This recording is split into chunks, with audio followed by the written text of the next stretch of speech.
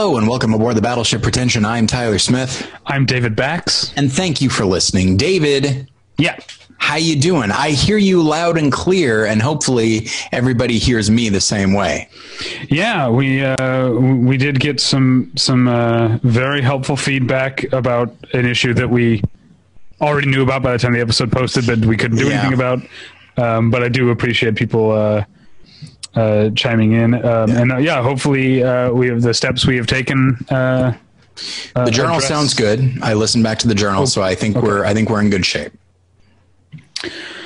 Other than that, I've just been rocking out to some music on my tweakedaudio.com earbuds. What music, David? Well, tweakedaudio.com first is what I want to start with. I don't want to bury the lead here. The lead here is tweakedaudio.com. Tweakedaudio.com is where you go for professional quality earbuds in a variety of stylish styles and colorful colors. They look great. They sound great. Tyler and I use them each and every day.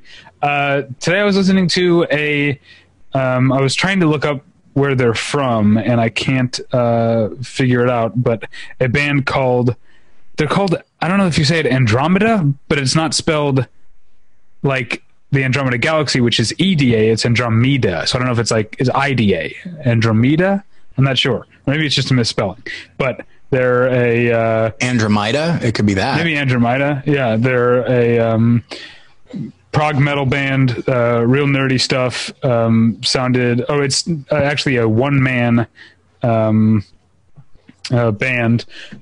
Sounded great on my tweakedaudio.com earbuds that are available at a low price at tweakedaudio.com. But if you use the offer code pretension at checkout, you get 1/3 off that low price and no shipping charges. So please go to tweakedaudio.com and use the offer code pretension. Achieving a gorgeous grin from home isn't a total mystery with Bite Clear aligners. Just don't be surprised if all of your sleuthing friends start asking, "What's your secret?" Begin by ordering your at-home impression kit today for only $14.95. Bite Clear aligners are doctor-directed and delivered to your door. Treatment costs thousands less than braces. Plus, they offer flexible financing, accept eligible insurance, and you can pay with your HSA FSA. Get 80% off your impression kit when you use code WONDERY at Byte.com. That's BYTE.com. Start your confidence journey today with Byte. Tyler? Yes? We're going to get into it in a minute. We're going to get into talking about our topic, which is, thankfully, 2020 is halfway over. We are almost halfway done with this year, and everything is going to be great and bright and sunny and happy in 2021. Yeah, guaranteed. I do appreciate that. Like, crises just really adhere to the calendar. It's the way seasons do for me. You know, like January 1st, regardless of what happens with the election or the pandemic or anything like that, it's just going to be better. It's the same way that the coronavirus respects the mask laws in different regions of states or the country. Yeah. Yeah. Anyway, and mass gatherings like church. No, thank you. Coronavirus has no patience for that. If you've got political points to make, though, or important cultural points, it's got you covered. Don't you worry. Not literally, obviously. The mask has you covered. That's what hopefully everyone is covering themselves smoking with a mask. Look. Somebody's got to stop me. All right. So we're gonna count down our top 5 movies of the year so far. But first, I want to introduce. It doesn't really need an introduction. He's on the show every other goddamn week. It's Battleship Pretension editor at large, Scott Nye. Hello. How you doing?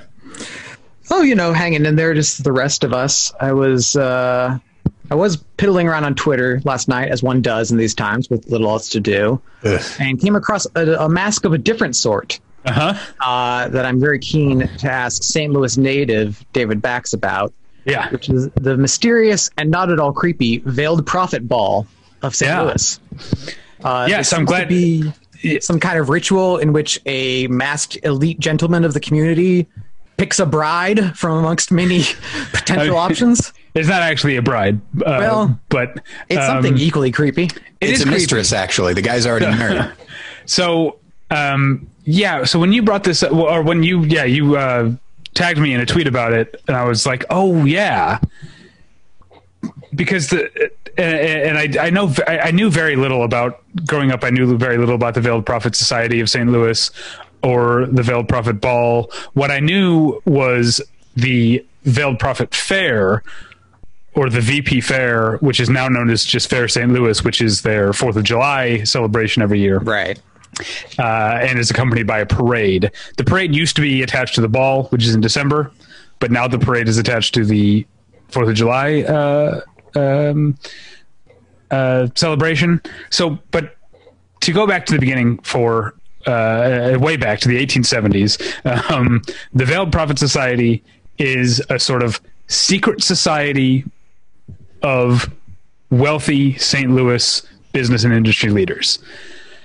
And they put on events like the fair. They're still involved in the fair and the parade, but the VP Fair is now called the Fair St. Louis, and the VP Parade is now called the America's Birthday Parade, which is the lame name. That's awful. Yeah. But the Veiled Prophet Ball still happens every December. I was surprised to learn. I looked that up. And you should definitely check out back in 2014, every time like St. Louis is in the news for bad reasons, like with Ferguson, sure, the Veiled Prophet thing comes up again. So back in 2014, Scott Beauchamp wrote an article for The Atlantic about the history of the Veiled Prophets. I read that article. Yes, it's a really good article. I'm looking at it now. Really gets into the labor and class and race history behind the ball, behind the Veiled Prophet Society. It was sort of founded to defy unions, essentially. Right.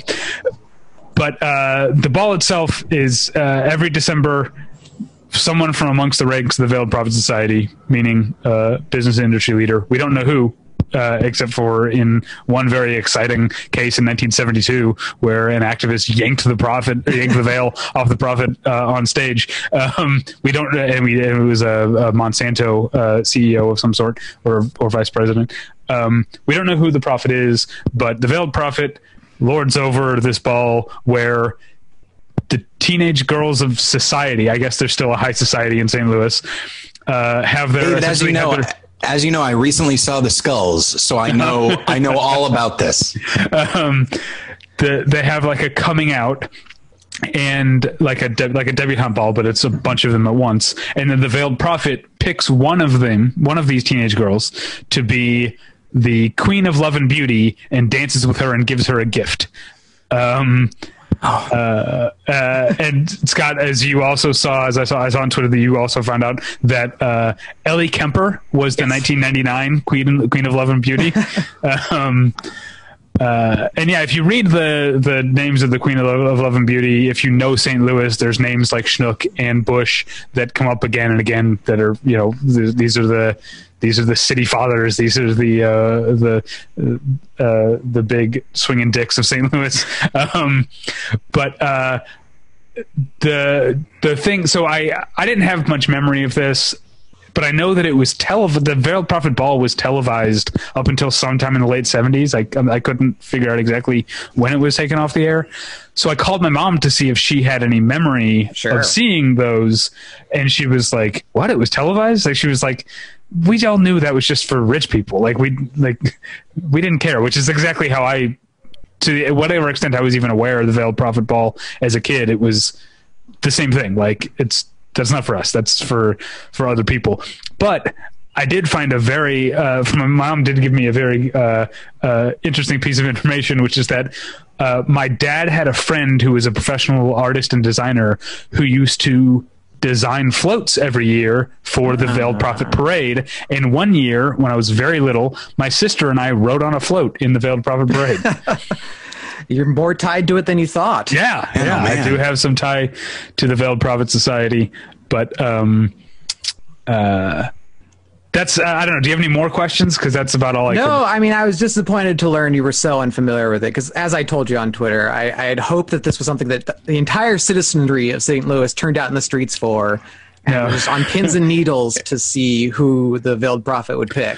Well, as you probably learned from that Atlantic article, it's been rooted in class from the beginning, and so I think my impression is that there's among people like I don't know. I grew up in a nice suburban home in a nice part of the suburbs, but I'm essentially a working class kid, right? You know, son of a mechanic and a nurse, you know, and so I think there is sort of this deeply rooted, like, among the working class, like, oh, that's not for us, you know, that's fuck those guys, they're a bunch of rich idiots. Yeah, Americans are usually not as good about just saying fuck the rich. They usually want to be the rich, so I thought they would be turning up, you know, to try to be a part of their world.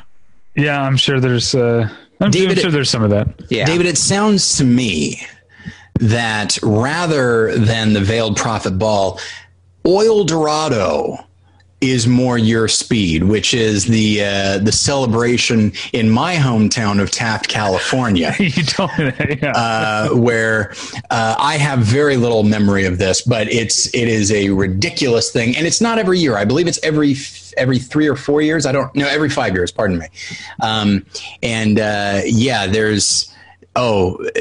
There's a situation where all men who are able to grow facial hair are required to grow facial hair during Oil Dorado. And I'm pulling from the Wikipedia page. I don't know how enforced this is anymore. Okay. If a man does not grow facial hair, he must pay for a permit and wear a bolo tie or a lapel pin called a smooth puss badge. If he is, if he is caught clean shaven without his badge, he may be arrested by the posse. Oh, and I can click on that, but I don't know. It might just take me to the definition of posse. Right. A group of men dressed in Western garb, sporting pistols and rifles filled with blanks, thankfully, and of course, facial hair. Structurally, that sentence, it makes it sound like the rifles are filled with facial hair. The man will be placed in a jail truck called the Hooskow and driven around town for an hour for all to see. Warrants may also be purchased to have somebody else arrested and placed in the Hooskow. I don't remember much of this, but I do remember Oil Dorado being a big thing. I feel like that's more your speed, David. Yeah, that sounds fun. The only people paraded through town are guys with smooth pusses. But who don't have the puss badge. Or their customary bolo tie. Right. Scott, do you have any? I mean, you're from. I forget. Are you from Boston originally, or from Portland? You're from Portland. Okay, but you went to school. I went to college in Boston. Yeah. That's right. That's right. Well, of course, I'm sure Portland has all kinds of delightful and strange ceremonies and events. Not any ceremonies that I can recall, just like weird bits of histories. I mean, the thing I always point to, because it's the most absurd, is that we have the smallest park in the country. It's just like a small square of grass that somebody just declared was a park and then eventually became a city park, and was so declared that they shut down the street and used a full-size crane to place a tiny miniature Ferris wheel on the property the day they declared it was to be an official park. And it remains the smallest official park in the U.S. I'm looking it up right now. I'm glad people are keeping Portland weird. Oh, yeah, there it is. That's adorable. We'll get in. Let's get into the topic of the episode. But first, I want to go back to the Veiled Prophet Ball. I came up with this theory. I was talking to my wife about the Veiled Prophet Ball today because I was reading so much about it. And I came up with this theory that, and maybe this sounds crazy to people now because Chicago is such a big city, but in the late 1800s, early 1900s, there really was a competition between St. Louis and Chicago as to which city was the bigger city, which city was America's sort of jewel of the Midwest type of city. And sure. Chicago clearly won that. And I think that psychologically, St. Louis has never been okay since then. I think it kind of drove a lot of us crazy. St. Louis is now, over 100 years after the fact, it's still like subconscious identity is a failed big city. Yeah, I think that some of that isn't true of Portland as well, because for a while it was just all Seattle on the West Coast, and Portland was seen as like Seattle's ugly stepchild or whatever. Like, we're just the cast off. Nobody cares about us. So I think that was what bred so much weirdness in Portland. Is like, well, we can get away with anything. Nobody cares about us now. Yeah. Now, St. Louisans still want you to think of them. There's a thing that you'll find that St. Louisans, when they leave St. Louis, will rarely describe themselves as being from Missouri. They're not from Missouri. They're from St. Louis. That makes sense. Because I think St. Louisans still have this thing like we were so close to being Chicago, and we're not. Now, I've told this on here before, but it's always fun for me to talk about. Many years ago, I was watching a VHS tape of a show called Biker Mice from Mars, and which was just one of many ripoffs of Teenage Mutant Ninja Turtles, where it's just like, okay, we need a nice long title. But anyway, it became so clear that this show originated in some capacity in Chicago, because aliens come to conquer Earth. Where do they start? Well, obviously Chicago, because the evil, the main evil emperor or whatever, when regarding Chicago, he goes, Chicago, jewel of the Midwest. I remember thinking like, okay, so this is paid for by like the Board of Tourism or something like that. Did Chicago write this? Exactly. So anyway. Oh man, we'll move on. I recently finished watching BoJack Horseman. I don't know if you guys have seen it all the way through, but a character moves to Chicago in the final season, and there are so many great, like, taking the piss out of Chicago. Like, everything that they eat is, I'm gonna get some more Chicago style French fries. Like, everything is Chicago style. And then also there's a joke where she calls Mr. Peanut Butter. Mr. Peanut Butter is like, "Oh, are you a Chicagoan now? You know, I went to school in Chicago." And she goes, "You went to school in Northwestern. That's not in Chicago." And he goes, "You are a Chicagoan." I maybe miss Chicago, but that's not what we're here to talk about. Let's get into it, shall we? We're going to talk about our top 5 movies of the year so far, and because my last name starts with a B and no one's last name starts with an A, I get to go first.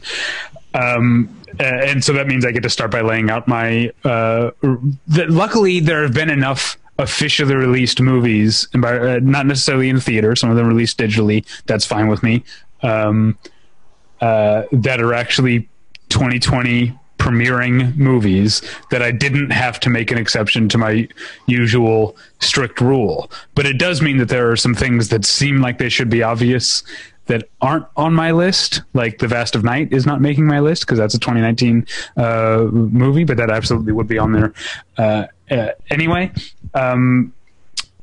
So just wanted to lay that out. So I will start with my number 5 movie, of the first half of 2020. And I believe it's my only documentary on the list. It's one I saw back at Sundance, and it's Lana Wilson's Miss Americana, which is the documentary about Taylor Swift. Specifically, its storyline is about Taylor Swift's decision to become a politically outspoken artist and celebrity.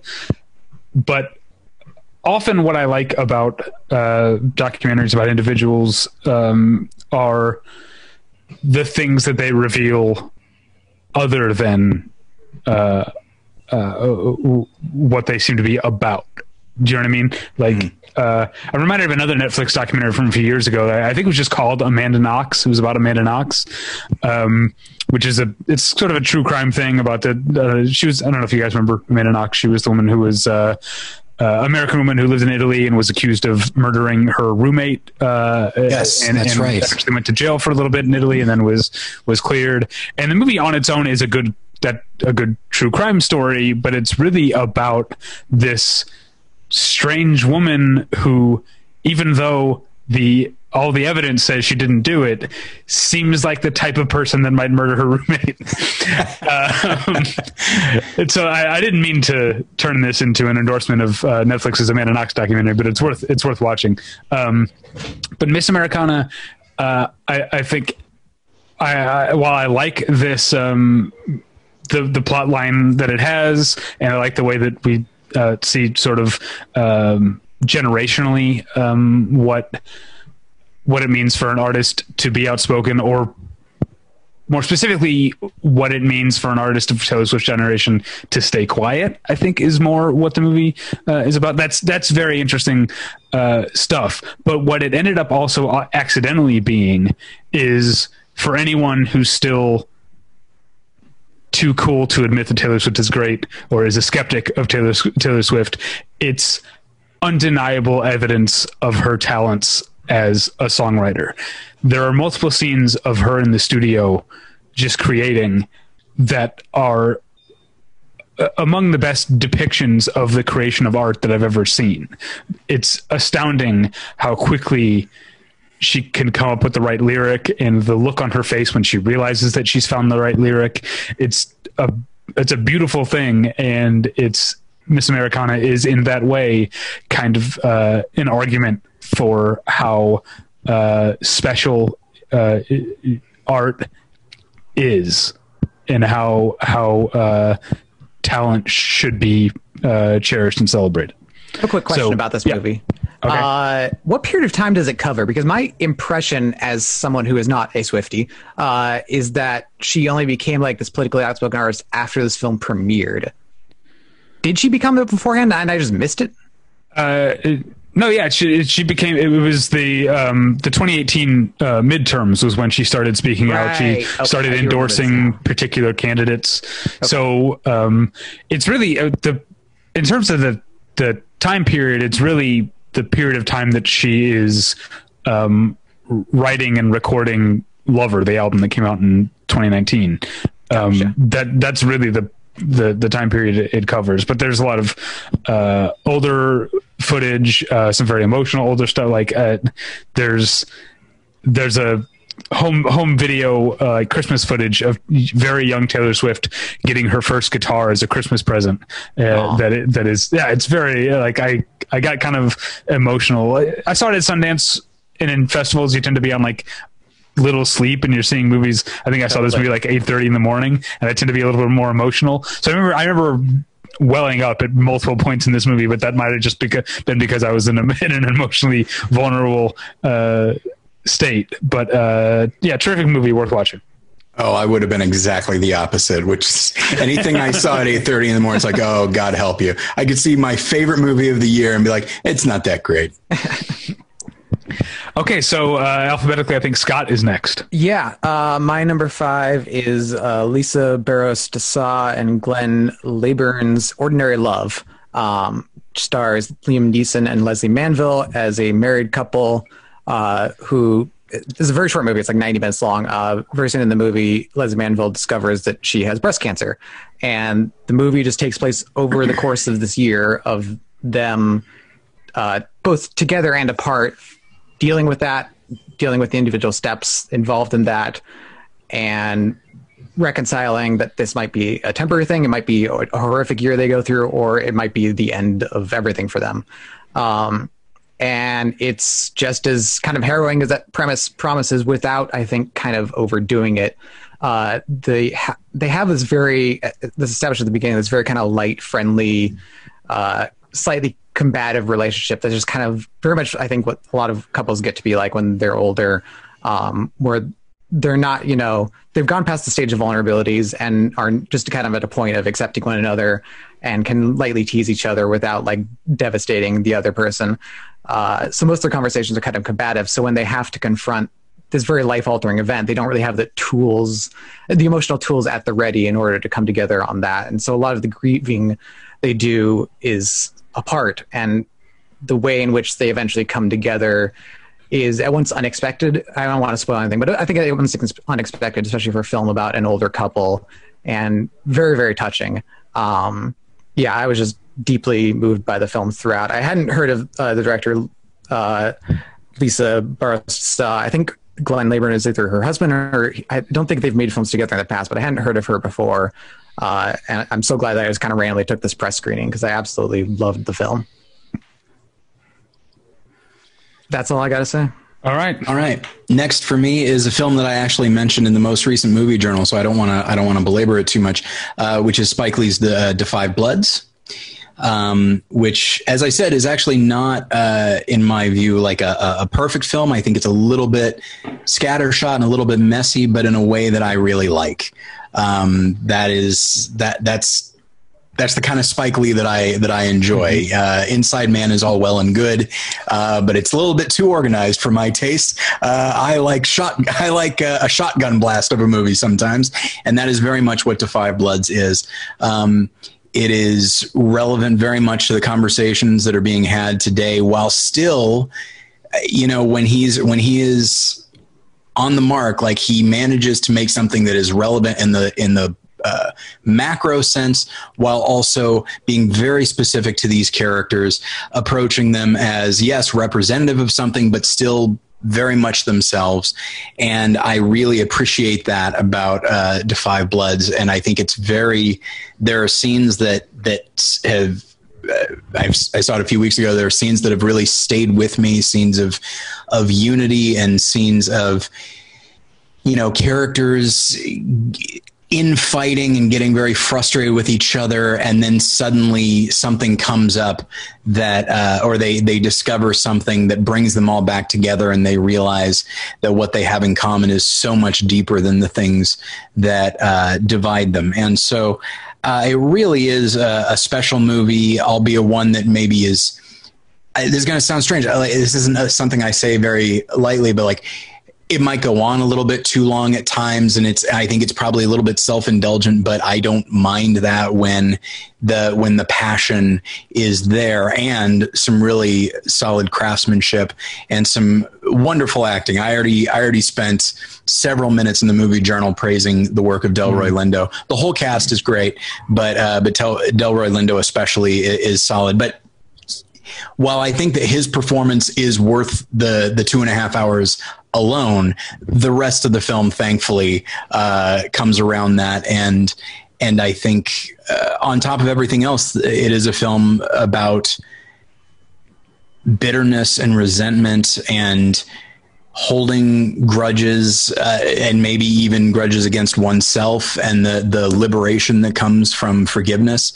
It really is just a fascinating movie, and one that I think is extremely relevant to what people are talking about today. And given what I was talking about in regards to forgiveness, there might be some people that watch the film and say, no, this is not hard hitting enough. But nonetheless, it's I really respect Spike Lee as a filmmaker, and just making movies that feel right to him. And I really enjoyed Da 5 Bloods. Yeah, that fell just outside my top 5. And speaking to the scattershot thing, like Spike Lee's thought process can sometimes be difficult to trace, but it's so electric and alive. And I love that he makes the connections he makes, even if like they're never connections I would make in terms of like historical incidents or precedents or like ways things lead to one another. It's like that. In a sense, it all kind of adds up, but it's what makes him so brilliant is the fact that he can relate all these things together. And I could see somebody looking at a movie like Da 5 Bloods or even Black Klansman or whatever, and just saying like, well, we suddenly jump into like documentary footage, or we jump into this, or now characters are looking at the camera, whatever it is, stuff that doesn't fit with what it would be considered like consistent mainstream filmmaking, but it's something that it feels right for him, and then he sells it so that it feels right for the film. And so that's what I mean when I say like it could be seen as very messy, but given the subject matter and just the way people are, sometimes messy is much more correct than something clean and consistent. Yeah, I feel like terms like messy and overstuffed and self-indulgent are generally used as pejoratives, maybe more than they should be. But if there's any director for whom that sounds like a recommendation, it's going to be Spike Lee for me. Yeah. All right, on to my number 4, which is Osgood Perkins' Gretel and Hansel, a horror movie that came out in theaters in February, I think. That is, I know like certain people, Osgood Perkins is already a bit of a star in certain like art horror circles for things like I can't remember. It's like the pretty thing that lives in the house. The Black Coat's Daughter and I Am the Pretty Thing That Lives in the House. Yeah, both movies that I didn't see, but now I want to, because Gretel and Hansel is unceasingly strange but immersive aesthetic and visual experience. Terrific score, by the way, by a guy who just goes by Rob. That's how he's credited. He also did the score for the movie Revenge, that Coralie Fargier movie from a couple years ago. So terrific score. The movie is sort of did either of you see Gretel and Hansel? I did. Okay, so the movie is again, things that sound like a pejorative. It's kind of static in a lot of ways. Like, it kind of settles on a tone and stays there. I feel like but I also feel like that makes even the slightest upping of stakes or tension or emotionality seem bigger, more impactful, I guess is the word I'm looking for. I think it's timed just right at under 90 minutes. And there's not a single moment in the movie that feels less than considered, maybe even worried over, but in a way that I responded to. I found it to be a very transportive, otherworldly movie. Scott, you saw it. What did you think? Oh, yeah. The only other thing I wanted to say about it is that it has a way of making its CG effects seem kind of handmade. And I can't really put my finger on like what certain technique went involved in that. It's just that when I watch it, I got the same feeling of it that I get from like watching stop motion or time lapse sequences or whatever older methods used to be used for what we use CGI for now. It kind of still had that feeling, which worked in tandem with the production design, which is so elegantly crafted and so strange and often grotesque. It never really felt like there was just a CGI layer laid on top of it, which I feel like happens a lot with horror, especially. And I should say, I think one of the performances of the year so far is Alice Krige as the witch. Sure. I only knew Alice Krige from she's in the second season of Deadwood. She's the when Joni Stubbs opens her own brothel in Deadwood, the other madam that she brings with her is Alice Krige. That's the only thing I really knew her from, but it's a great performance in Gretel and Hansel. And Sophia, the girl from It, is Gretel. She's really good too. And Hansel's just a little kid. He's a cute. Normally they're portrayed as being like pretty close in age, but she's considerably older, and he's just a little moppet, and he's got some cute lines. I was hoping you'd say moppet. I'm very excited by that. It was also it was shot in some weird aspect ratio too. It was like 1:55 or something. Yeah, I think that's right. Actually, yeah, 1:55. So it's a very strange looking movie. Yeah, I really liked it. All right, Scott, number 4 for you. Yeah, my number 4 is a Georgian film called "And Then We Danced."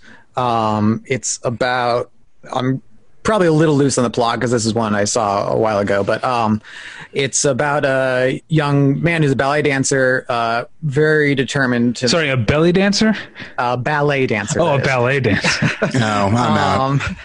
He's very determined to make it in, I guess, the Georgian ballet, and this very captivating to watch kind of Georgian dance style, and very single-minded in his pursuit. One day, another young man joins the dance troupe and is kind of in every way better than him, even though he's less experienced, has kind of less claim over the form than our protagonist does. And so a lot of jealousy sets in right away. Where's this guy come from? What's he doing? Taking my spot in the troupe. And then with that, a little bit of attraction comes into play.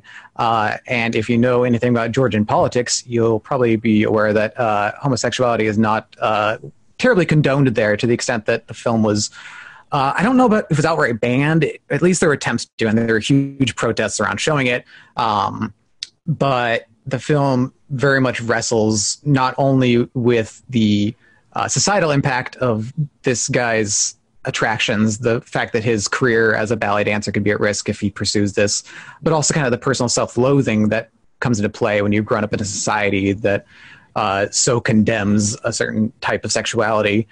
And I love these kind of films that kind of draw in jealousy, ambition, and attraction all in together. And this does it really, really well.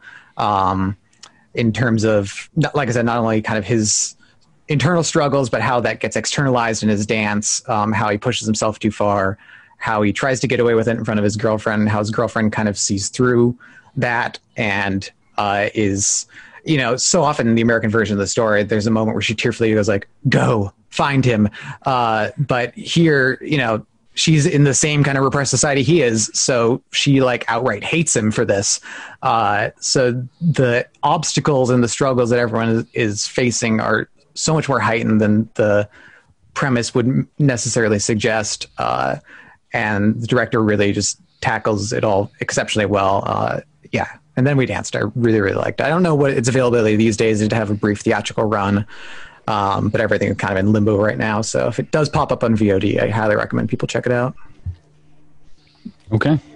All right. My number 4. Now, David, as everyone knows, like a lot, you and I do not adhere to the same rules. You know, I'm no one adheres to my rules. That's true. Crazy. No one should have to adhere to my rules. They're way too strict. Yes. And thankfully I didn't, because otherwise my list of 2020 films would be very, very short. So this is a film that was released in, I think, Australia last year, but it was released in the US here. And it is Mira Folk's Judy and Punch, which is, again, a film that is just so odd, and it just does not adhere to just basic rules of tone and story and character. In many ways it's very straightforward, but in other ways the choices that are made are delightfully ridiculous. And it is about, you know, the characters Punch and Judy, who have this very successful puppet show. Punch is played by Damon Harriman of Once Upon a Time in Hollywood and wonderfully in Mindhunter. And then Judy is played by Mia Wasikowska. And they have a son together, but Punch has a drinking problem, and it eventually leads to a violent confrontation between the two of them. And Judy is left for dead, essentially. Speaking of Left 4 Dead, sorry about that. I don't know if you can hear the explosions outside my window, but so there's a revenge quality, but like within all of this, it's sort of a medieval film. And so Judy falls in with like a bunch of people that have been deemed witches by society. And meanwhile, Punch continues to gain acceptance and popularity and all that. So it has these parallel stories, and Punch is our villain, or rather our antagonist, and we don't really sympathize with him, but the film does spend a lot of time with him, which I appreciate. And everything, the hysteria around witches is something that he is able to play into, because there's a showmanship quality to him and to the world in which he lives. And the film features, I won't say it's Ravenous-esque music, but it's this very intense, a sort of almost like over the top level of portent in the music. And yet all of this is also very funny and ridiculous. There comes a moment where a character is delivering a monologue to the city and then just starts quoting Gladiator. Oh, wow.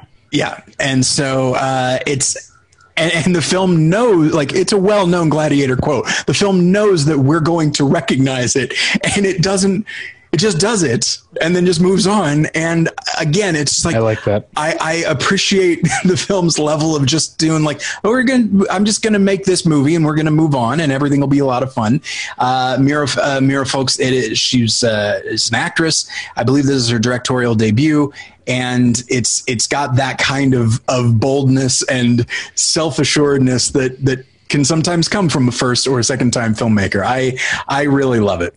So the circumstances are too perfect for me to not resurrect this joke I made months ago. But Gretel and Hansel, Judy and Punch. Yeah. What's next? Isolde and Tristan. All right. Is that what's next?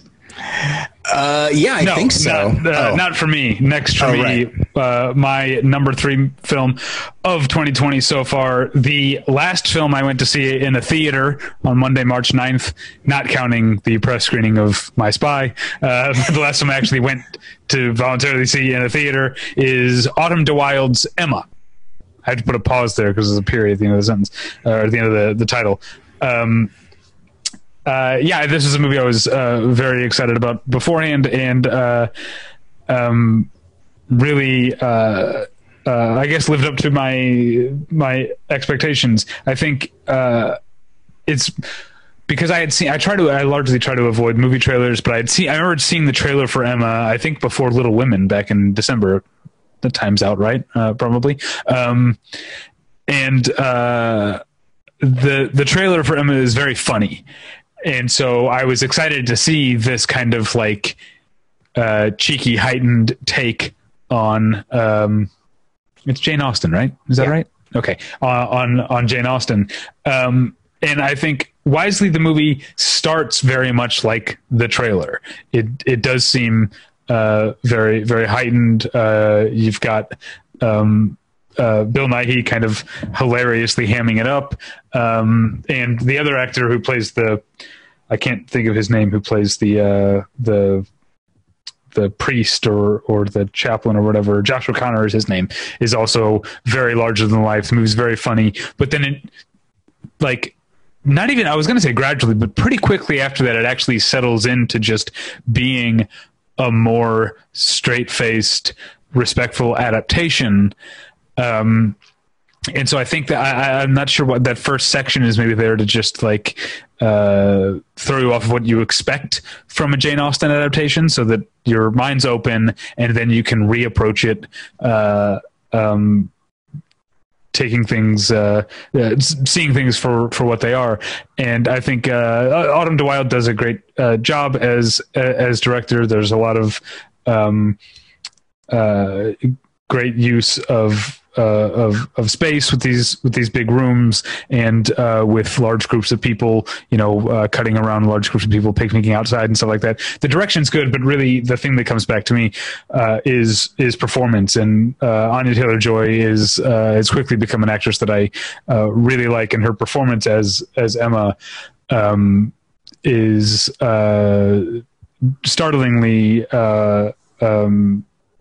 sharp and aware, and she plays the sort of cusp of adulthood very well. That sometimes she can be still a girl and can speak without thinking or act without thinking, but sometimes she can also be a more mature adult who has earned empathy over the course of her life and can understand how her actions affect people. I thought for a story that has been, I guess, the story of Emma is the basis of Clueless, and so it becomes a thing like with certain like Shakespeare things or whatever, where we just understand here are the main characters and plot points. It's just like a sort of boilerplate that other things are built on. Autumn de Wilde kind of went back to the text in a way and said, no, this isn't just a bunch of archetypes. This hasn't like congealed into something that we all can just look at once and understand. There's a full story here, and there are characters here, and there's still new things to mine from this story. Terrifically well acted by I mentioned Bill Nighy and Anya Taylor-Joy. Also Johnny Flynn and Mia Goth are both very good in the movie. I like Mia Goth a lot. I like that Johnny Flynn a lot. Yeah, you saw it too, right? Yeah. Okay. And the only other thing I wanted to mention with it is it does the great thing I always like in modern period pieces where it shows somebody getting dressed into that like super restrictive gear. And you're like, holy shit, that is impossible to get ready every day. It's a good thing they had nothing to do. Yeah. Sorry, I forgot to mention one of the other best performances in the movie, which is Miranda Hart as Miss Bates. Yeah. Yeah. Most devastating film scene of the year, I'd say. That. Yes. Yeah.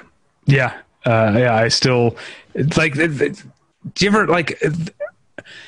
There are things, I don't want to go into details, but there are things that I've done in my past that I've realized, like I've hurt someone's feelings by being stupid or thoughtless or saying something. Absolutely. And like they will just occur to me again every once in a while. And I will just like cringe and like blush and like feel terrible about myself again. And yeah, that the scene you're referring to with Miranda Hart, I have a few times over the past month occasionally thought of it again and just felt bad for her all over again. Yeah. All right. Scott? My number 3, which I suspect might come up again, so stop me if it does. The Invisible Man? Yeah, we'll get there. Okay. Then move along. All right. My number 3 is Dan Scanlon's Onward, a film that a lot of people have said is like minor Pixar, and I disagree. I think it is in the tradition of like some of the best Pixar movies out there. I do recognize that there, and you know what, in that Pixar tradition, there is like your main plot, but then there's like this sort of a sub theme of like, this is a magical world that has settled for like modern technology, but then as our main characters go on this quest that has nothing to do with that, more and more of the characters that they encounter start to embrace their magical nature, and so it's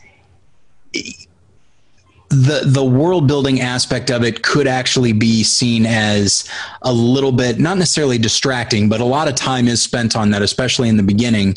But to me, it didn't necessarily bother me. Instead, I just really embraced the whole vision of what Dan Scanlon was doing. And I really responded to the story that is being told. It is a very grown-up story, one that I think younger audiences probably could appreciate, but certainly older people like myself can really value. In its own way, it's a dead father movie, so obviously it's going to speak to me in that way. But it also gets to this idea of, when you define, it's so easy to define yourself by loss and by pain and tragedy, and to try to fill that void with something or try to regain something, the thing that you've lost. And in doing so, it is entirely possible to not actively ignore, but just not see what is in front of you and the people that are alongside you, or just the circumstances that you're in that can be fulfilling if you let them be. And the way that the film engages in that winds up being in its own way kind of a twist, and one that instinctively, because you're so on board with the main character and so on board with his goals, instinctively you're like, no, what, you don't realize what you're giving up. But at the same time, the film has really laid the groundwork for that to be emotionally and thematically fulfilling. All of that underneath some really interesting visuals, some really exciting and thrilling set pieces, and some very solid voice work by Tom Holland and Chris Pratt, Mel Rodriguez, who's always wonderful. Wow.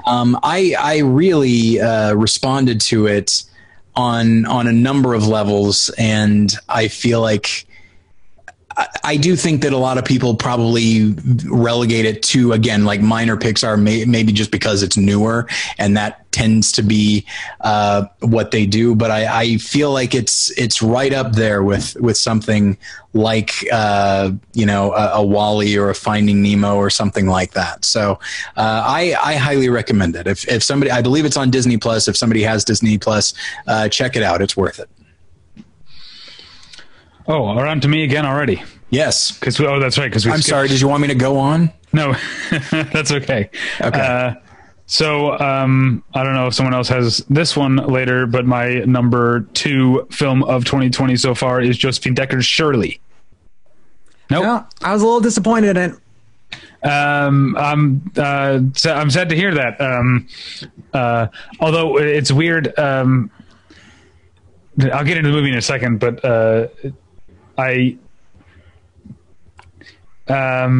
never mind. Yeah, I was going to say that's not say something about that wasn't about the movie, but about my experience at Sundance. But I'll save it for another time. Not a negative thing about Sundance. I would never say anything negative about Sundance. No, there's nothing bad to say about that. It's a little chilly, right? But I like that. I like that part of it. It's surely Shirley is about Shirley Jackson writing one of her novels, but it's a fictionalized account of a real person writing a novel that became a real novel. I forget the name of the one that it's about, but Hangs a Man. Hangs a Man. Yeah. Okay. And Shirley Jackson is known as a horror writer, and I feel like Josephine Decker took cues from that in making Shirley, which feels like, and I feel guilty about making this comparison because it's like unwoke or whatever, but it feels like a Roman Polanski movie in a lot of ways. It's very internalized psychological horror. There's a lot of sweaty close-ups. That's kind of how I would describe most of the movie is sweaty close-ups. And I think that's that's like the German translation of the film, right? Like that's the title there. I should have thought of more to say about it, but it did stick with me. It did work with me more than it did for Scott, I guess. I wish I'm suddenly like. The cat's got my tongue on certain things. I think I got in my head deciding whether or not to say that other thing. And Elizabeth Moss is very good in it. I like the way both her conception of the character and kind of the way her character is designed. Like so many period pieces feel like they're just dressed for the period. Elizabeth Moss in the movie looks like those old photographs you see of people in the period where it's like they got like halfway to the point where you're supposed to be like fully dressed and like prim and proper for the 50s or whenever it's set. And then there's like, I don't have the effort to go all the way, so her hair is always a little messy. Her glasses are a little crooked. Her character feels very lived in, which I did not feel was the case for the rest of the movie. That's too bad. So you didn't like Odessa Young's performance either then? Her performance was good. I feel like the conception of the character was a little thin. And just on the whole, the screenplay was just very thin and has too many scenes that start and stop too quickly. It doesn't feel like that kind of descent into madness that the 3 other Josephine Decker films I've seen have. It doesn't have like this, a lot of comparisons have been made to Who's Afraid of Virginia Woolf because it has a similar thing of this young couple being brought in by this very dysfunctional older couple, and them kind of being driven mad by each other. But it doesn't have that sense of like cascading into nothingness. It feels very kind of herky-jerky and start and stop. I wasn't surprised to find that it was the screenwriters for a screenplay. It just feels too like every scene has a definitive point without adding up to an entire portrait. I see what you're saying. Or I mean, I don't agree with it, but right. I see what you're saying. I found that yes, Elizabeth Moss is great, and so is. I thought Odessa Young was great too, and we're not even talking about the fact that Logan Lerman and Michael Stuhlbarg are both in the movie, and also I think both very good and have substantial parts. in the movie, but the heart of the movie is the sometimes adversarial and sometimes conspiratorial relationship between Shirley and Odessa Young's character, and I guess the angst-ridden goth-adjacent teen in me liked the way that the movie seems to be obsessed with, or at least the characters may be obsessed with mortality, obsessed with their own deaths. Odessa Young's character, I think, is I think there's a history of not just movies but all fiction and literature of romanticizing, maybe glorifying the death of young women, and I think the movie kind of shows what it's like to, or at least attempts to come close to what it's like to be a young woman in a society that sees mortality in a kind of, sees their own death in a kind of glorified way. Sure. I don't know. I'm getting far afield and not making my point very well. But this always happens. There's always at least one movie whenever we do a countdown that I'm like, fuck, I should have like rewatched it or something before. Like I have. No, I know the feeling. I can't remember what year Marjorie Prime came out, but I put it on my top 10 of the year. But I still to this day think I didn't make a good case on that top 10 episode for why it should be a top 10. It always, always happens with one. Yeah. Like when I talked about Thoroughbreds, it's like, oh, I could have done better, And I've got that Wit of the Staircase thing where now it's like, well, if we were talking Marjorie Prime right now, sure, I'd make a great case. Now I know what I want to say. All right.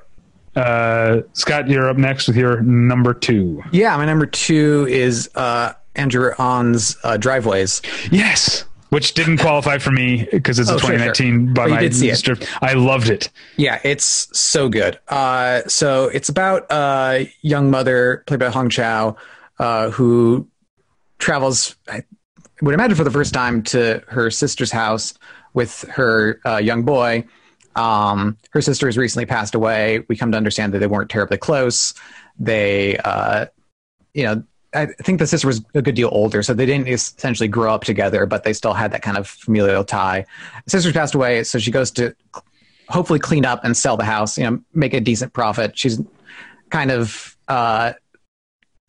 well employed, but not gainfully employed as a medical transcriptionist, wants to be a nurse, but definitely struggling for money. And enough that when she gets to the house and discovers that it is her sister very much struggled with hoarding and the house is unlivable, she has to go stay at a hotel, which we quickly understand is a pretty major sacrifice for her to fork over the money for a cheap motel in whatever town they've landed in. Does the film even specify? I don't think so. It does. Yeah. We understand she comes from Wisconsin or something. So it's some ways away from there. Okay. Anyway, that doesn't really matter. But but the house could still, make her some money. So she goes through the process of cleaning out, and it kind of does a familiar thing of becoming a window into her sister's life that she had no conception of. And while she's cleaning this house out, she kind of has to send her son off to do whatever, he's kind of too young to really help in any meaningful way. So she ends up forcing him to kind of hang out with neighbors. It's brought back a lot of flashbacks to my own childhood of being shoved off on various neighbors who I didn't understand, and was kind of sitting in their house for a few hours a day. But the boy ends up strangely befriending their next door neighbor, who is an older Korean vet played by Brian Dennehy. And Korean War vet. He's a white man. Sorry, he's not a Korean veteran. Specifying. Yes. Yes. Korean War veteran played by Brian Dennehy. And the two of them just kind of hit it off. He's a widower and doesn't really have a lot going on other than his weekly bingo night, which he can't even drive himself to. So he's very kind of shut up in the house, just kind of watches the neighborhood go by. But they become something that the other needs at this point. Sense of company and companionship. that can extend beyond the limited world to which they're supposed to exist. You know, this kid's supposed to be going out and play with the kids, but he doesn't really get along with the kids he's shoved off on. The older guy gets along with the guys he hangs out with, but he only sees them, you know, once a week to shoot the shit over bingo. It doesn't seem like he has really deep relationships with them. But the kid becomes a way in which Brian Denny can kind of impart something to the future. He has a daughter that he doesn't really understand or get along with, and we sense that there's a lot in the past between them that is difficult for either of them to overcome. And the nature of their relationship is by definition and becomes increasingly in different ways transitory. You know, the goal from the start is to sell the house, so whatever relationship they build is designed within the film to be temporary, but of course both of them become more attached than that, and when they're reminded of its temporary status, it kind of comes crashing down in a surprising way, building to really one of the most breathtaking endings I've seen all year, in part because, like the characters, you don't expect it to end kind of as soon as it does. It's really, really touching. I completely loved it. Yeah, I mean, you've got the kid's great. Hong Chow is always great. Brian Denny's always great. You've also got Jerry Adler is one of his bingo friends. Yeah. And the mom of the neighbor kids is it Christine Ebersole? Is that her name? Let's see. I have the page up. Yep, that's her. Yeah, that's a terrific little performance too. The movie is very what's the word I'm looking for? It's shaded perfectly, very, very well observed, I think, in even small moments and with characters like Christine Ebersole's character, who is kind of a joke but is also real. I mean, you said that you have memories of going to the neighbors' houses. Like, I totally do too. And she seems like the mom of the kid you don't like. Yeah, totally. Well, at first she seems very sweet and genuine, and you're like, this seems like a decent person in the neighborhood, but she just kind of slowly unravels to be like completely clueless.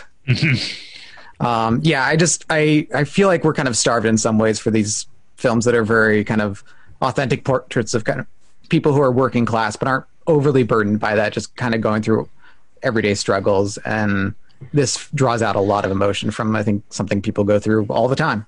Yeah, it's really good. Did you see Spawn Night, his first film? No, I didn't, but now I really want to. I wanted to at the time. I just kind of missed it. But yeah, very good. All right, number 2 for Tyler. All right. It is, in fact, Scott's number 3, which is Lee Whannell's. I don't remember how you say his last name. The Invisible Man, which, man, I was excited to see it, but I did not expect it to be as just fully beautifully realized as it is. It's a great example of something that, David, you and I have said many times before, which is like, if you want to make a movie that has, on one hand, you've got something like Defy Bloods, a film that has a message and is trying to be relevant to conversations happening today. And that's a very, he's casting a wide net. Whereas something like The Invisible Man, because it's a genre movie, it's like the best way to make your comment about society is to first do justice to the genre. And with The Invisible Man, the scarier it is, the more tense it is, the more, if Defy Bloods is a shotgun, like The Invisible Man is a scalpel, like it is a sniper rifle, to go with the gun thing. It is so specific, so focused, and the more focused it is, the more effective it is on a thematic standpoint.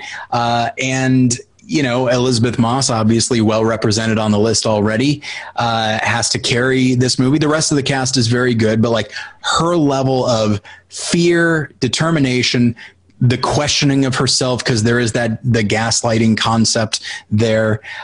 It all works so well. It's wonderfully structured. It is wonderfully photographed as well, because obviously when you're dealing with an Invisible Man, because I think this is a movie that looks at its concept and says, okay, let's look at it from every possible angle and get what we can out of it. And one of the big things is you're dealing with absence, but is it actual absence? And so you'll have shots where nothing's in the frame, or the most important thing in the movie is in the frame. You never quite know, but either way, the camera will linger, because even if it's not there, it could be. And so whether it be the soundtrack, the way it's shot, the way it's acted, the way it's structured, it is so damn near perfect in every way. It works as a genre film, it works as a character study, and it works in the larger cultural conversation about the way relationships work. And in this case, and mostly in what people have been talking about, it's like the way a woman is treated, but this idea of being so possessive of another person that even when the relationship is over, in this case, in a very extreme way, even when the relationship is over, that person still has a hold on you. And this idea of love being a possessive thing and feeling like, well, I love you, and thus that entitles me somehow to your love for me, or at the very least your affection or your presence in my life.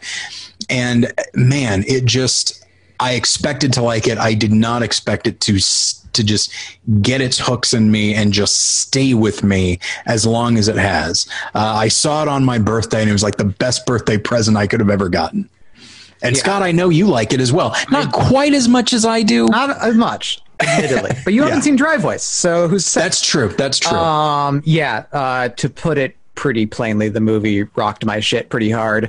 I was completely enthralled, and I love any movie that takes a pretty simple idea and runs all the way with it. And as many times along the way as you lose track of time and you think like, well, this is about we've reached a good point with this story now. We should be wrapping it up. It just keeps pushing it further, but not in a way that feels like it's extending it. It just feels like you naturally need to keep descending further and further into this. And yeah, all the stuff you're talking about with craft is so on point. Just the early parts where you already know the movie you're watching. So when the camera just pans over to the other side of the room and nothing's there, you're like, well, is this the part where some stuff is happening? It might be. But Lee, what was decide Whannell, just allows that discomfort to settle in and lets us just sit with not knowing, the same way that she would, even if she didn't know she was being stalked by, even before she knows she's being stalked by an invisible man. The threat that she lived in when she was with him doesn't go away. The sense that he could be around every corner, that he's always watching her, that he's always keeping tabs on her, even if there wasn't this kind of genre thing hanging over it, all those would still be emotions she would be grappling with in some way. And so for the film to take so long and just linger in just that immediate post-traumatic stress is really remarkable. And then by the time the genre stuff starts happening, it does not stop, and it goes every direction you can imagine with it. It's so good. And it also speaks to the brilliance of the sound design as well, because you're dealing with a character who obviously is always watching, but whether she knows that he's invisible or not, everything needs to be heightened when you are being monitored. It forces you to monitor everything else all the time. And so, when she inadvertently kicks something, it is like deafening for the audience. I remember something that, comedians, when they talk about the comics that they like, the thing that they tend to say the most is like, this comedian, it's something they say about Brian Regan a lot. Like, when he finds a premise, he will attack it to the point where it's just like, there's nothing left. Like, he has gotten everything out of it that he can and has made it effective. And so, like, yeah, I agree. There are moments where I'm just like, I don't know where we're headed after this, because this feels like a climax to me, but then he finds another way to realize this concept to such an extent that when I think back on it, it's like, I can't think of anything left to explore. I think he handled it perfectly. And man, what a wonderful film. Yeah. Elizabeth Moss is the MVP of this countdown. Sure. Yeah. Of course, the MVP means most veiled prophet. She's got like 3 or 4 of those things on. All right, so they learned their lesson from that person. They came up and ripped one off. Yeah, there's another one right underneath, like Robert Stack's sunglasses. All right, on to my number 1 film of the year. This is another Sundance experience for me, and that's Eliza Hittman's Never, Rarely, Sometimes, Always. And Tyler, you talked about a movie that has an issue to address or a point to make. Never, Rarely, Sometimes, Always does have that. It is a movie about how, despite the fact that abortion is technically illegal, it is very, very difficult to get an abortion for a lot of people, not just practically if you happen to, depending on where you live or how much money you have, but also there's an emotional toll to the questions that you're asked and the hoops that you have to jump through. There's a psychological toll. So yes, that exists. The movie is undoubtedly a pro-choice movie, an argument for abortion access, but that's not why it's number 1 on my list, even though I agree with that. It's because the movie is such an elegantly executed, seemingly low key, but actually universally resonant story. We started, or at the beginning of this episode, earlier in this episode, we were talking about Spike Lee and how he can be very visually virtuosic. He can be very loud, and sometimes it does seem to be this impression that that's all that's new to say in cinema visually with the camera is something that grabs your attention. And a movie like Never, Rarely, Sometimes, Always, which is directed by Eliza Hittman and cinematographer is Helena Luvar, I think is how you say her name, who also shot Beach Rats, which is a beautiful movie. They find things to do with framing and with lighting, with texture, visual texture, that are incredibly emotionally impactful without being ostentatious. They're and part of that is a well-placed trust in her 2 leads, Sydney Flanagan and I don't remember her name. The cousin, Talia Ryder is her name. Weirdly, neither have ever acted before, and yet, or at least not on film, and yet their cousins and friends, and the things that we get from them, the things that we learn from them about who they are, about their relationship to their families, their relationships to each other, relationships to their boss, for instance, because they both work together at a grocery store.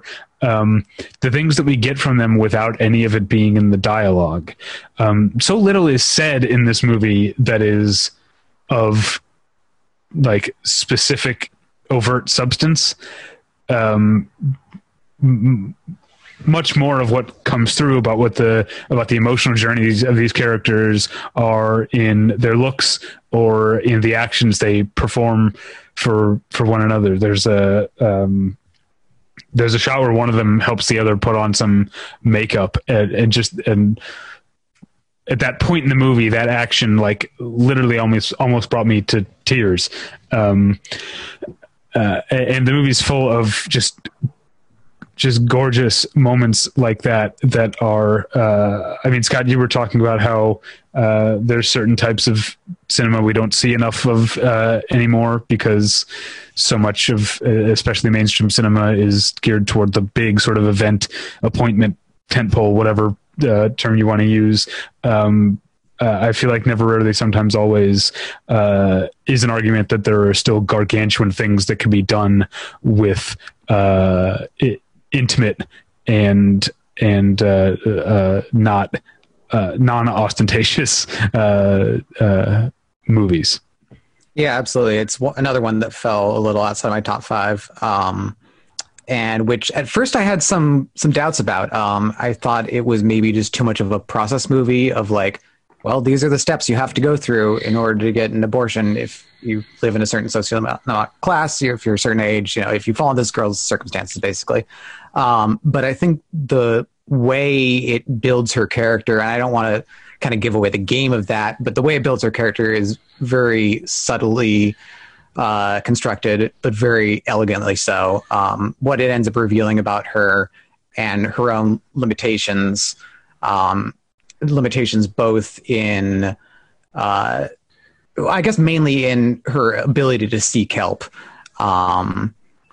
are really touching, and I think say a lot about how people end up in these sort of circumstances of not kind of stretching out and demanding her own space and demanding what she needs, but of needing to be guided, and then kind of the loneliness that comes from that.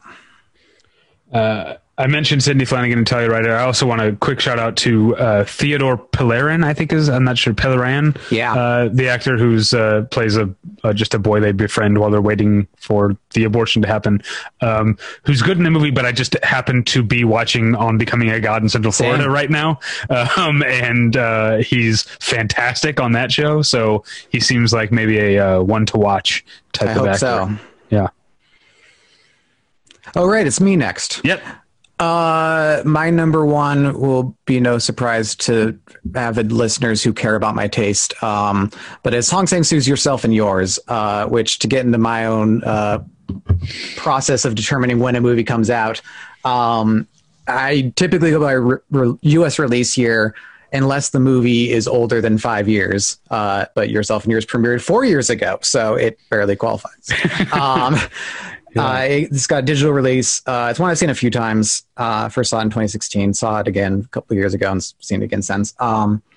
But it is about a couple who gets into a misunderstanding because the guy is told that his girlfriend was seen like out drinking and just like making a big mess of herself in public, and she completely denies this. Meanwhile, the girl is approached by a series of guys who swear they've met her before, but she claims to have no memory of them. And it turns out maybe she has a twin, or maybe she's just making it up to mess with these guys, or maybe there's duplicates of her just being sprouted up around town. Hong Sang-soo, as always, kind of treads a strange line between very literal, very straightforward interactions that also seem to be taking place in some kind of otherworldly ghost purgatorial realm. He has a very specific touch to these that are built on kind of everyday misunderstandings, but which seem to be, like I said, just a touch surreal and a touch strange. I was just pulling up at the film's Wikipedia page and reminded that Scott Tobias said it was kind of a strange reversal on the Obscure Object of Desire, the Buñuel movie, and has kind of that same feel of any impossible thing could happen at any moment, but the way those impossible things happen will seem for a moment like real life. It has a kind of dreamlike logic where everything makes sense, only it doesn't quite add up. And the whole film ends up being a really, I think, emotionally charged and potent meditation on kind of jealousy and misunderstandings and wanting another person to, in a relationship, to be this person that you imagine them to be, but they end up being something different. And then the loneliness that comes from expecting certain things of others and not accepting, kind of everything that comes with dating a whole person. It's a really, I think, thoughtful and elegant movie. It's probably my favorite Hong Sang-soo movie still. And I'm very pleased it finally came out.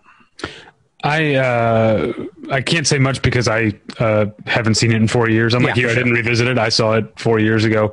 And I like it, but I think we had the same conversation when we talked about this on the summer movie preview episode we did, that there's a certain intentional imbalance of tone in Yourself and Yours that kept me at a distance. I like the surreal stuff, but then there's also some like stuff that I thought was more corny or self-aware in a way. Certain uses, I mean, obviously Hong Sang-soo this is obvious to people who watch Hong Sang-soo movies, that he likes the zoom lens. He loves the zoom lens. And sometimes there are parts in this movie that I felt that the zooming was a little arch, maybe. But it's not enough to say I dislike the movie. It's just I've never been able to. I can't put it at the top of. I tend to like the Hong Sang-soo. After this, the Hong Sang-soo of Hotel by the River, and especially On the Beach Alone at Night, right? More, but yeah, it's still a good movie. Right on. All right, so for me, a film that David loved, but alas, technically a 2019 movie. It is Andrew Patterson's The Vast of Night. Yeah. A movie that even though I had heard good things going in, it still took me by surprise. I recently did a More Than One Lesson episode about it, and so I talked about it for a long time, and I feel like I don't want to talk that long about it, obviously, but it feels like I don't even know where to start. It's just such a beautifully realized movie, one that, despite being fairly short, is also very patient in trying to allow the atmosphere to sort of drive the characters and the story. And then, of course, as the characters are learning more about what's going on in their town, that drives this atmosphere of dread. It's interesting to me that there are people that have referred to this as a horror movie. It certainly is a sci-fi drama, but there are moments of dread, and it's worth noting that sometimes the moments of dread is just characters listening to something. Like, there's no immediate threat, but it's just the realization that these characters have tapped into something that is bigger than they are, and something that is completely foreign to what they know, which admittedly, living in a small town is probably most things, but nonetheless, like, sometimes not knowing what to do with it, with information, with new information, is enough to really frighten a person. And as these characters, as the information is introduced slowly but surely, I find myself just riveted, listening very close, obviously, because sound is very important, but also really watching the actors as they listen. And, as they're hearing something, I have no choice but to hear it as well. I'm not seeing, we're not cutting to the person that's calling in to the radio station. So it actually does a very good job of creating, almost by default, like an empathy with these characters. You're doing the exact same thing they are. And then I also I think it's a really great night movie. I know that sounds strange, but I like movies that, as a night person, especially living like in Los Angeles, and back when I would drive for Lyft, I would drive at night, and just the world is different at night. There's just a different vibe, and it's not purely visual. It's just the emptiness of the streets, whether it be a small town or a city. And I feel like this film captures that very well. And also, it's this idea that it's not even that late. It's that the town is rallied around this very specific event that forces the film to be tremendously lonely, even though these characters aren't officially alone. At any moment, they could go to the high school gym and be surrounded by people, but they are alone in this quest. And I just really appreciate the film's commitment to crafting a tone by creating a sense of geography within the town, and really putting us in the position of these characters. And and then also the other thing that I really like is that it's a movie that it's in its own way like a TV show about characters listening and hosting the radio, and so it's like this celebration of media throughout the ages, and the way they all come together to show the way characters can connect with one another, the way these characters connect with callers, the way they connect with each other, and then we connect with them through a screen. There's just so much going on in this intimate, small genre movie, and I just love it so much. I think I am one of those people who has described it as a horror movie. And I wouldn't have a problem with that, certainly. But I hadn't. I mean, you're right about it being in multiple different ways a night movie. I'd never thought of that term before. But one of my favorite things to do, as much as I'm a champion for the theatrical experience and the sanctity of seeing a movie in the theater. When it comes to horror movies, my favorite way to watch horror movies is alone in the middle of the night, and that's how I watch The Vast of Night. And the scene where Gail Cronauer is telling her very long story about her son. Is that right? Yeah. Literally skin crawling. I had the shivers from watching that scene. But also what I love about, the other thing I love about the movie, this is going to be very, nebulous. But I've said before that all I'm looking for in a movie or any other sort of art is to not be bullshitted. I'm looking for the artist's truth. I'm looking to believe that they believe what they're saying. And a lot of times when movies have flashy or very, I mentioned the word arch before, I mentioned the word ostentatious as pejoratives so far in this episode. When movies have those types of touches, I'm often like, is this director just trying to show off? But there are things in The Vast of Night, like the picture dropping out and us just having a black screen and talking, that I can't say that I know what Andrew Patterson is thinking or what he's trying to do, but I believe that he believes that that's meaningful. I believe that means something to him, that he's not just, won't this be a cool trick to just have the picture fade out. I believe that he believes it, and that's enough for me. I feel like I'm in very good hands the whole time, and that he's not doing some. I mean, for anytime somebody makes like a first or a second film, there's always the potential for them to show off simply because they can, but not show off, but like experiment. And there's nothing wrong with experimentation. But this is a film that does engage in experimentation. But I agree with you. I feel like he knows why he is doing it. He may not telegraph it to us. He may leave it to us, but I don't think he's doing something solely because, hey, what the hell? Neat. I get to make a movie. Oh boy. It's nothing like that. And it just, like I said, I had heard how good it was going in, and it still surprised me how great it was. Scott, your turn to naysay. Oh, I haven't seen it because, I thought you had, right. Cause you don't have Amazon. I don't have Amazon, and as soon as they want to, step up and let people pay for it, I'd be more than happy to. But this idea that is this topic for another day. But the increasing subscriptification of movies is the most worrying trend for me because I don't want to subscribe to 5 services to watch the new movies. Absolutely. Incidentally, my documentary, Real Redemption, The Rise of Christian Cinema, is available at faithlifetv.com, $5 a month. That is a topic for another day. We should definitely talk about that. Does it bother you more because you're not a subscriber?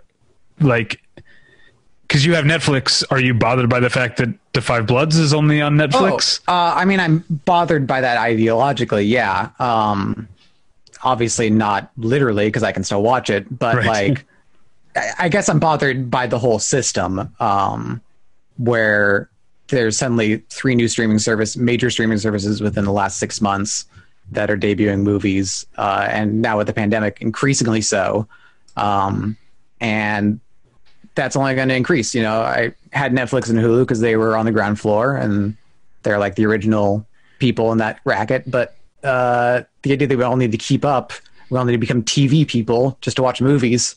No, one and done.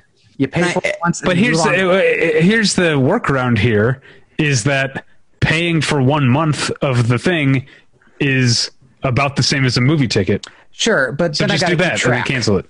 I don't like keeping track. Okay, well, see, this is the nanny state liberal here.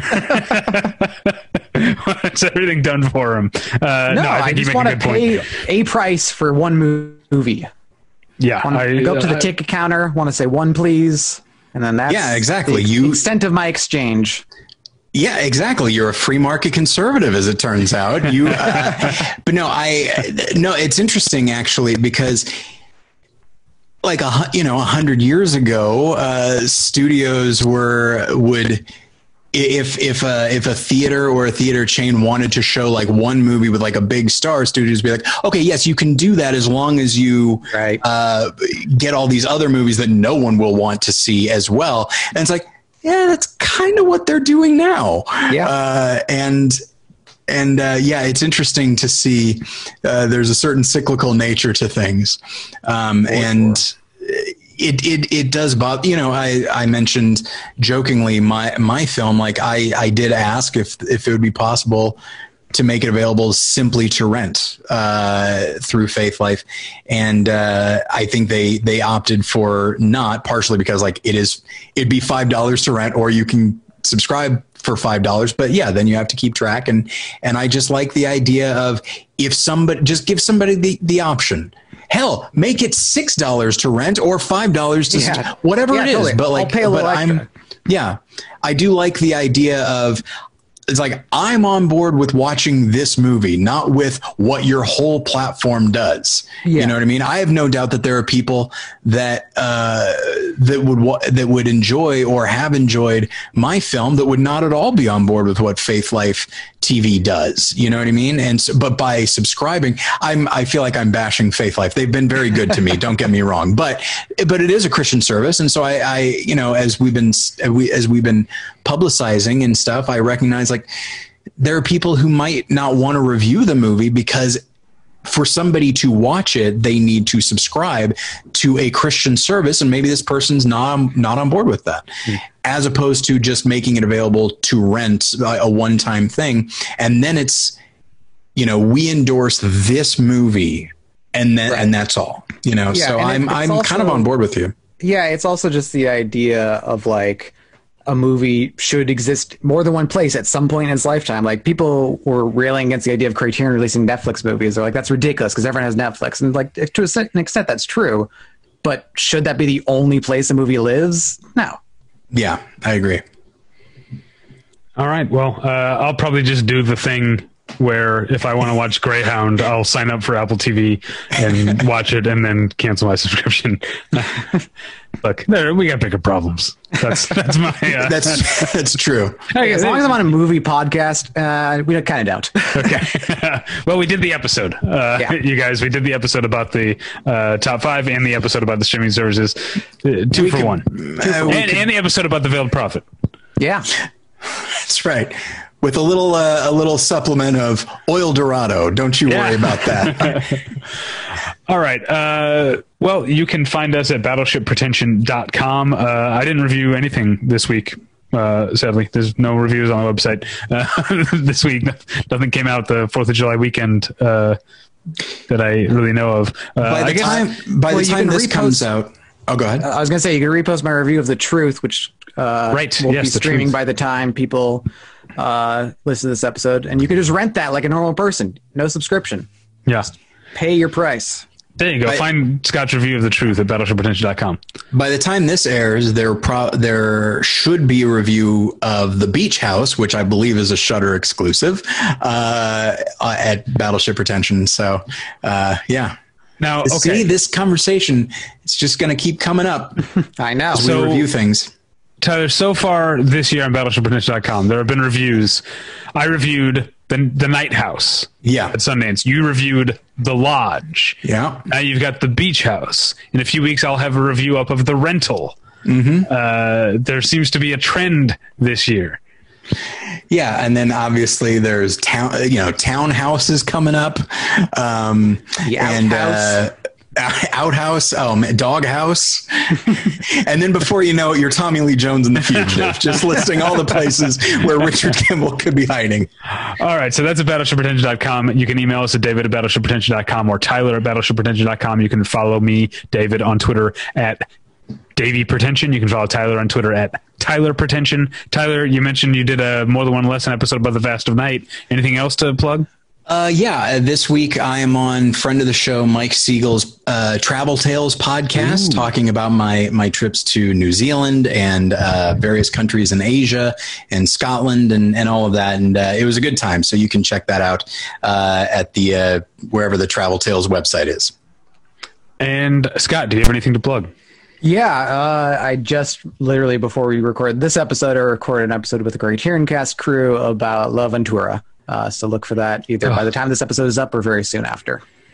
Not to let the cat out of any cats out of any bags for the Patreon listeners, but that's a top 10 movie of all time for me. Hell yeah, it is. That firework agrees. Fireworks for La Ventura. All right. Well, thank you for being here, Scott. Yeah, of course. Thanks for having me. Thank you at home for listening. We'll get you next time. Bye. Bye.